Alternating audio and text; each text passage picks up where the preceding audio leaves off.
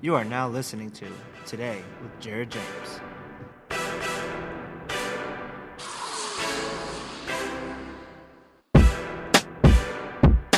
Hey everyone, Jared James here, and welcome to episode 25 of Today with Jared James. As always, thanks so much for listening. If you enjoy this, make sure you share it with somebody, leave a great review and a 5-star review. It would mean the world to me. Today, what I want to talk about is what is your worldview of yourself, right? Like, what is that? And some of you don't even know what a worldview is. A worldview is basically, obviously just like it sounds, how you view the world. Like, when you look at politics, people have a certain worldview. It's like an ideology. It's the idea that a Republican thinks like a Republican, a Democrat thinks like a Democrat, and unfortunately, a worldview can be a good or a bad thing, and in the scenario I'm giving you right now, it's not a great thing. It's the idea that we hear something and we go, how should I think about this? How do Republicans think? All right, that's how I'll think. How should I think about this? That's how Democrats think. That's how I'll think. And so that's not a great thing, but having a great worldview about yourself that doesn't change can absolutely be a major thing. Your worldview about yourself is ultimately the narrative, the belief you have about yourself. It's the belief you have about how you're going to end, what people are going to think about you in the end, what your life is going to be about. Regardless of all the little things that happen from day to day to day, you have a certain worldview. That worldview affects what I think is the number one reason why people are successful, which is your mindset, right? Your worldview and that mindset are not only how you view your day, but how you view your narrative. Where do you end? How do you feel about yourself? A lot of people leave a lot of things, a lot of external things, a lot of things that happen around them. They let those be the reason of how they feel about themselves. They focus on everything around them to decide how they feel about themselves long term, even though those variables are completely uncontrollable, right? When someone feels negatively about you, when somebody talks about you, when you have a bad interaction, when something bad happens in the world, when your industry gets shaken up, when any of these things happen, these are external factors that ultimately, for many people, control how they feel about themselves, control how they feel about their outlook, when those are completely uncontrollable. I have a worldview about myself. I have a worldview that ultimately I win. I have a worldview that regardless of what goes on around me, it's why sometimes people think that I'm unemotional in decisions, or I'm unemotional when something happens, or I'm unemotional when something bad happens, or whatever it may be. And it's not that I'm unemotional, it's just that it doesn't have the same effect. I don't look at that, I don't get emotional and think to myself, oh my God, how is this going to affect me? Oh my God, how is this going to affect my outcome? I don't have a deal fall apart and think, oh my God, I'm not going to make it. Or oh my God, everything is just falling apart, not just this deal. I have done my best in the past up until now to control how much control these other things have on me, and I'm able to do that because of my worldview about myself, because of my narrative of what my life ultimately is and will become. These things to me, you've heard before, your life is ultimately a book. I'm not going to allow a letter in the book to decide how the book ends. I'm not going to add a word in the book to decide, look, there are bad pages in a book. It doesn't make the book. And so I take that view of my life, that ultimate worldview of my life, and I say, hey, when bad things happen, when bad situations occur, when all of these things go on, that's great. It's page 78. It's not the end. And so I say this because we live in a time right now. I told you how important mindset is. I told you how you feel about yourself, how you feel about your business, how you feel about where you're going, how you feel about the outcome of where you're going. All these things matter.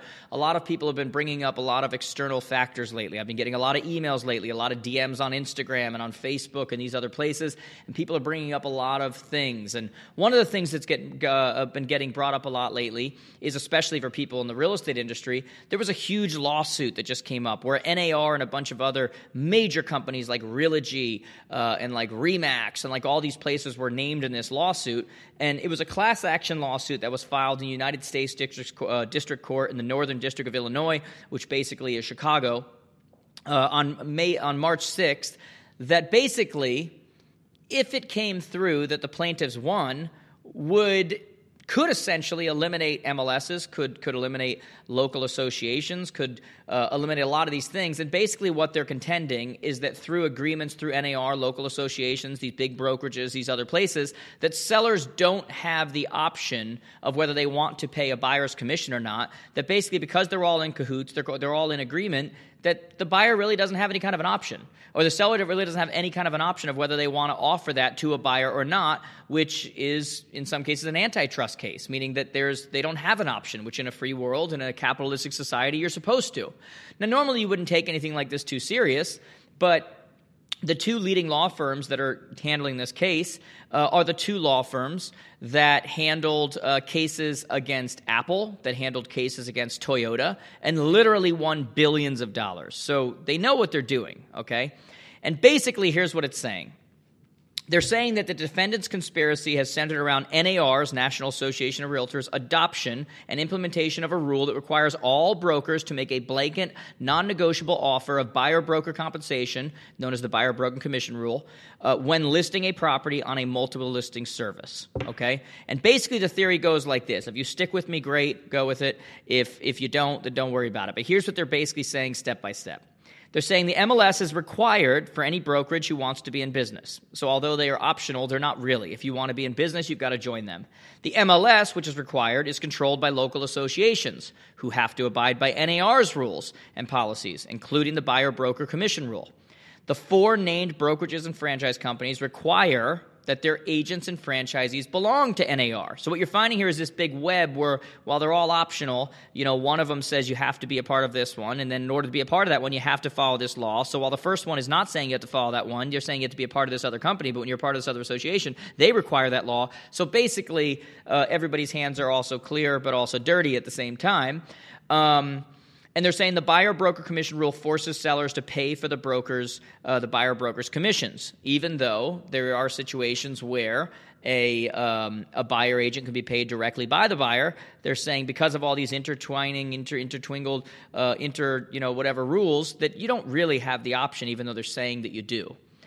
And the interaction between NAR, the local associations, the local MLSs, and the defendant brokerage franchises, that they constitute a conspiracy in deeds and words, and that conspiracy keeps brokerage commissions high, between 5% and 6%, which harms home sellers. Because basically, if you're putting in the agreement that you also have to pay a buyer agent, then there has to be enough commission for both sides there. So although it's technically negotiable, it can go either way, right? Now, when you hear something like this, then you hear what they're looking for. They're not just looking for damages. They're also looking that the court award the plaintiff, the ones filing suit, a permanent injunction. I won't go into all of this, but basically eliminating that you have to continue to require that, eliminating that you have to be a part of these associations and these boards. What would happen as a result of this would probably be the elimination of local MLSs, of local boards. Basically, the thread, what most of you who are in real estate that listen to me, everything that you've gotten used to in this industry would change. Now, is it scary? Could be for some of you. I don't look at any change as being scary. Is it something you need to pay attention to? It's absolutely something that you need to pay attention to. But there's a greater way to look at this, okay? The reason I bring this up during a conversation or a podcast where I'm talking about what is your worldview on yourself is because ultimately your worldview on yourself determines how you view this kind of stuff, these kinds of things. Because this is just one in the many. Every day there's a new headline that comes out that is meant to scare you, or it could scare you. But when your worldview about yourself is a winning worldview, regardless of what happens, these things don't tend to matter to you. And they don't not tend to matter to you because they don't matter. They do matter. But when you have the right worldview, you understand that something major like this happening still means that we're all playing on the same playing field. Like if this drastic change occurred within the industry, it would affect you, but it would also affect your competitor. It would affect your friend in the industry. It affects everyone the same. If your worldview about yourself is that you always find a way and you always win, well, then as long as we're playing on the same playing field, nothing matters, right? And so when you're looking at something like this, before you do anything else, regardless of this lawsuit, other decisions, whatever it is, the first thing that has to happen daily is you make a decision about yourself. Who am I? What is my worldview, right? And here's the real thing. If you have made that decision and you have decided and you have actually looked at it and you've determined that you do have a worldview about yourself, but that worldview is not fantastic, the real question you want to ask yourself is why? Like the number of people who are absolutely wounded and just dragging their feet and whatever because of past people, past decisions, ways that past people felt about them, the upgrooming, whatever you want to call it, of themselves that they had is astronomical. And my question is always, why? That doesn't affect you. How you were raised, yes, it matters for a little bit, but once you make a decision as an adult, that's all that matters. How you were in high school, if people made fun of you, if you had insecurities, you had too much acne, you had a past business failure, you had a whatever. Those things only have the power that you give them today. They have no other power outside of that. Like literally none. There's not a checklist that occurs whenever something happens and you're involved, and there's a checklist that goes up and they say, this person said this about them, this is how they feel about themselves, none of that ever happens. The only power literally comes from ourselves and the power that we give it. And I know you guys have heard that. I don't want to turn this into an Oprah episode right now, but it's just true. If you don't have a great worldview about yourself, you need to ask yourself why. Why don't you? Because I promise you, every single person listening to me right now has just as many reasons to love where they're going than they have to not love where they're going. It's just a matter of what they're focused on. This is something that I have tried to instill with my kids forever, like this expectation, this narrative about themselves, this, putting it in their heads where they're going to go and what they're going to do, and nothing else matters, and, anything that happens outside of that doesn't matter. It's all just stumbling. It's all good for you. It's my kid literally quotes the W's and L's, you win and you learn. Like he quotes that stuff, loves that stuff, right? We were going to a practice the other day, and, I'm pumping my son up in the car, and we're going to lacrosse, and I'm like, you have a chance to be a monster tonight. Like, you get to play against other kids. You know how much I would love to do that? It's the best time of your life. You get to push it. Like, we were going for a run in Florida, and I'm like, this is when, these runs in the heat, this is when you earn the idea of having all the energy in the games and being able to keep going. This is when you earn it. And like we just look at things like that. We look at things differently. We change the meanings on things. And yet too many of you listening to my voice right now are not doing that on a daily basis. How do you feel about yourself? What are you focused on? People who don't feel great, don't have a great worldview, usually it's because that was the environment they were in. That's what was taught to them. That's what they see around them. That's how you feel comfortable around other people, because everybody gets around and complains and says how bad things are and says so it's a way to feel like they're involved in something or whatever. But the only problem is that when you join that group also has a worldview, and where they end doesn't work. It's not good. So I want you to stop and ask yourself, what is my worldview of myself?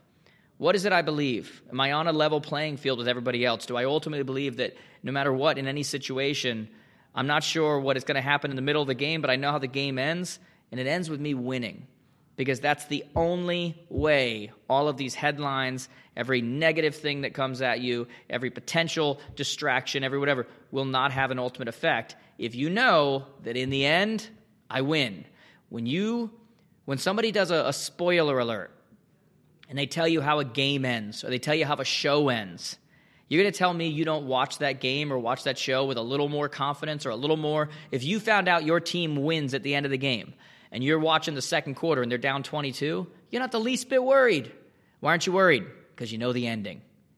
You have to ultimately create the worldview where you believe and you know that the ending is going to be what you want it to be, not because you cheated and got to hear that whatever, but ultimately when you believe that, it changes the way you act every single day. It changes your momentum. It changes everything about what you do. And in the end, that person is going to win over somebody else. Period. Okay? I want to mention one more thing on this podcast, guys. I haven't mentioned it yet on here. We are doing our annual event, The Advance, the Jared James Advance in Nashville on October 7th and 8th. I want to make sure you're going to be there. You get your tickets and you get the rooms at the hotel we're doing it at. So make sure you go to jaredjamestoday.com/advance. All of the info is there. Get tickets for you, your friends, your office, your colleagues. It's going to be amazing, guys. I'm doing all the content right now. Can't wait to meet you there in person, guys. Thanks for listening to this episode. Talk to you soon. Thanks for listening to my podcast. If you enjoyed this episode, there's a few things that I'd like you to do. Subscribe, share this with someone you know that you think would also benefit from it. Leave a review on the platform that you're listening on. And do me a favor, go over to connectwithjared.com. Connect on all the platforms I'm on, Instagram, Facebook, Snapchat, YouTube, all these places. And do me a favor, leave me a message. Let me know what you enjoyed about the episode. And more importantly, let me know what you'd also like to hear about moving forward.